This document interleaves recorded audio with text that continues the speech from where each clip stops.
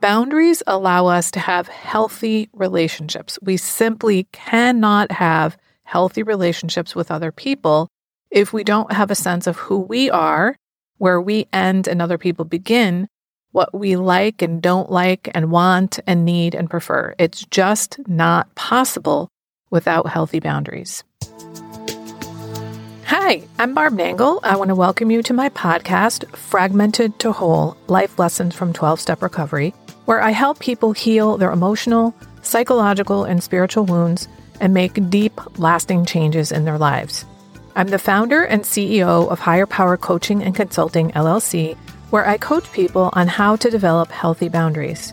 On this podcast, I share my experience, strength, and hope from recovery. I don't support or endorse any particular 12-step recovery fellowship, and I don't claim to speak for any particular 12-step fellowship. I also don't believe that 12-step recovery is the only way to recover. You might need additional help. My hope is that you'll find my words concretely helpful in improving your life, whether you're in recovery or not. If you like what you've heard on this episode, please screenshot it and share it on social media. And if you do, please be sure to tag me at Higher Power Coaching. This is episode 208, How Building Healthy Boundaries Allows You to Detect Nuance. It wasn't until I was several years into my recovery that I realized that there were certain things that I thought were fused that weren't. That is, I thought where one thing existed, the other automatically existed as well. I'm going to give you a few examples in a moment. And I realized while recording this that they all have to do with dating, which I hadn't realized previously. And I also realized that they all have to do with boundaries as well, which makes sense now that I think about it, because boundaries have everything to do with relationships, whether it's our relationship with ourselves or other human beings. Boundaries allow us to have healthy relationships. We simply cannot have healthy relationships with other people if we don't have a sense of who we are, where we end and other people begin, what we like and don't like and want and need and prefer. It's just not possible without healthy boundaries. I've known this realization has to do with recovery, and I've tried to figure out what it is about recovery that helped me see that these things don't necessarily come together. At first, I thought it had to do with black and white thinking, and that may be part of it, but I think it has more to do with coming out of fight or flight mode and having healthy boundaries. I'll say more on that soon. The first example to illustrate my understanding that two things I previously thought were fused together are not is that arousal does not equal consent. I'm talking about sexual arousal here, meaning just because you find something sexually arousing doesn't mean you consent to it. We are humans and have biological systems that work in a certain way when stimulated.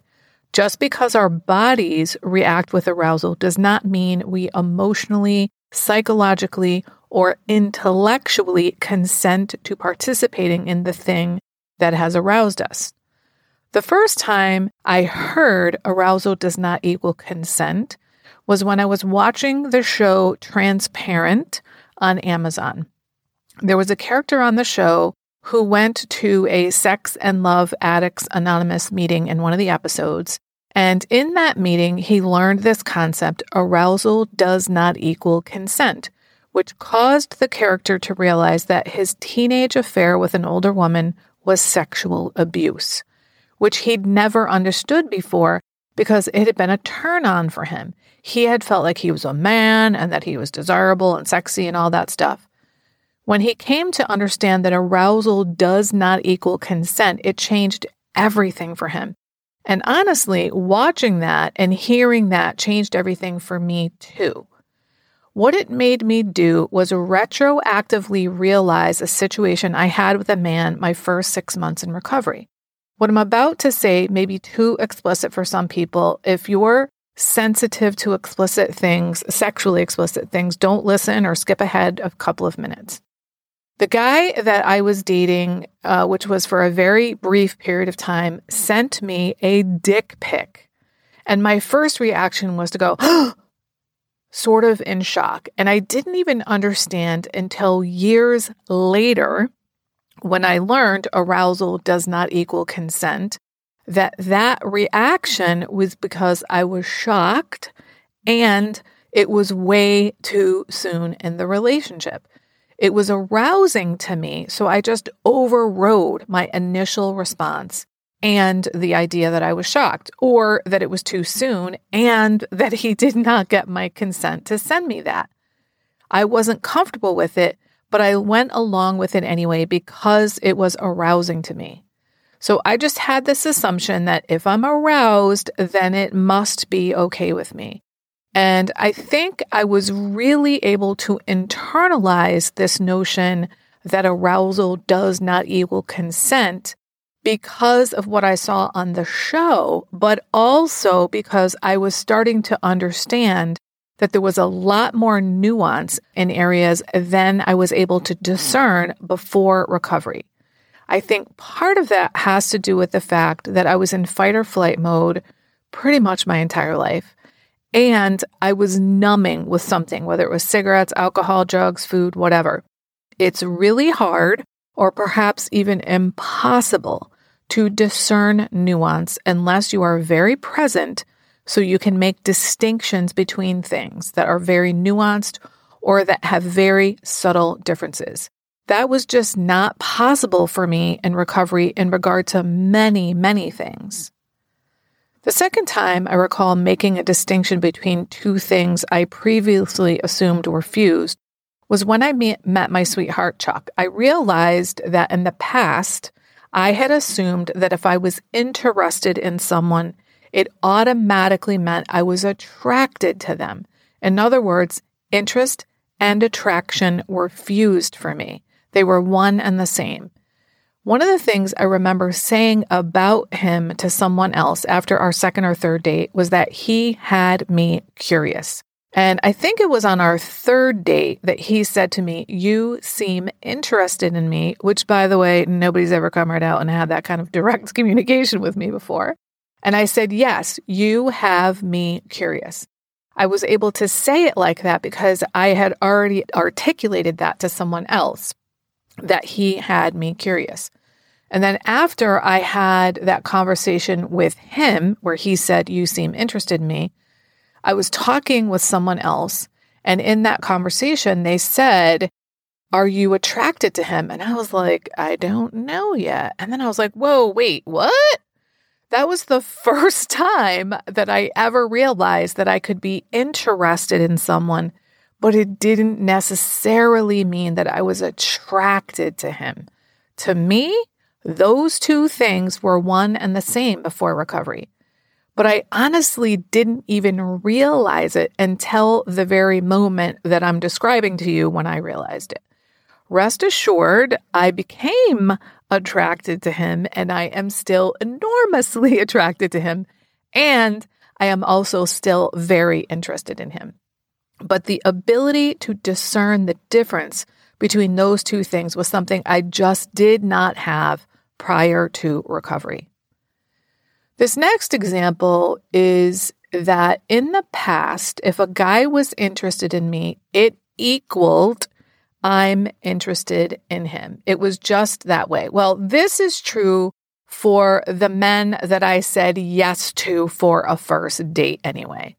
There were definitely times when I knew I wasn't at all interested and said no. But once I had a date or two with someone, if I felt they were interested in me, it meant that I was automatically interested in them. In other words, if you like me, I must like you, right? Wrong. Unless they did something egregious, I got into a relationship with them. Well, actually, wait, no, I stayed with guys who did some pretty egregious things, so scratch that. Because they were interested in me, I really didn't have the ability to discern or to separate out their interest in me from my interest in them. All of this stuff has to do with having healthy boundaries, and here's why. Number one, Boundaries are clear and not murky. As I've built better and better boundaries, I've gotten a lot more clarity about a lot of things. It's almost like building healthy boundaries, which requires clarity, caused me to desire and to seek clarity in many other areas of my life. Number 2, when I have healthy boundaries, I don't put myself in situations or relationships where I get triggered all the time, so I'm not in fight or flight mode all the time. And because I have healthy boundaries, I take really good care of myself, so I'm able to have peace and calm most of the time. Now, both of these reasons mean that most of the time I'm able to be very discerning and able to detect nuanced things. I'm able to detect subtleties and see that arousal does not equal consent, attraction does not equal interest, and just because someone is interested in me doesn't mean I'm interested in him. If you're ready to finally have an enjoyable, relaxing summer doing things you really want to do, instead of always following other people's agendas, I have some openings for private clients right now. If you are really tired of saying yes to things you really don't want to do and being overly accommodating to others, this is for you. It's time to start accommodating yourself. Maybe you're dissatisfied with your relationships and overwhelmed with all kinds of difficult feelings because of your interactions with others. If you'd like to get your life in order before the summer hits, go to barbchat.net and sign up for a free 30-minute call with me about my private coaching so we can get started right away. That way, you'll be done by summer. This is for people who are finally ready to make deep, lasting changes in their relationship patterns, including their relationships with themselves, their partners, family, friends, and colleagues. Go to barbchat.net. If you like this podcast, and I'm guessing you did or you wouldn't still be listening, then you're gonna love the other things I have to offer. If you'd love pre-release podcast scripts and episodes before anyone else gets them, or if you'd love access to content from my private vault that I developed exclusively for my private clients, which is like having a work session with me without me actually being there, go to patreon.com/higherpowercoaching. There are 3 tiers ranging from as low as $4 up to $24 a month. You'll also love my weekly newsletter, Friday Fragments, which has content very similar to the podcast. You can check it out at fridayfragments.news. That's fridayfragments.news. Please like and subscribe to my podcast on your favorite podcast outlet. I'd also love it if you'd leave a review, which you can do either in the show notes or on Apple Podcasts. It really helps other people find my podcast so they can get the benefits you've gotten from listening. If someone came to mind when you listened to this particular episode, please share it with them. And my favorite place to hang out on social media is Instagram. I'm at Higher Power Coaching. Please DM me there. I'd love to hear what you got from this episode. I run group and private coaching programs on building healthy boundaries. Whether you need help with boundaries in your personal, professional, or romantic life, I can help. Head on over to barbchat.net, where you can hop onto my calendar for a free 30-minute Better Boundaries consultation. My ideal client is someone who is ripe for change. If that's you, I would love to work with you. My goal with all my work is to help you make lasting changes in your life like I've made deep, lasting changes in my life. Remember, it's never too late to recover. No one is beyond hope, and healing is possible. Thanks for listening.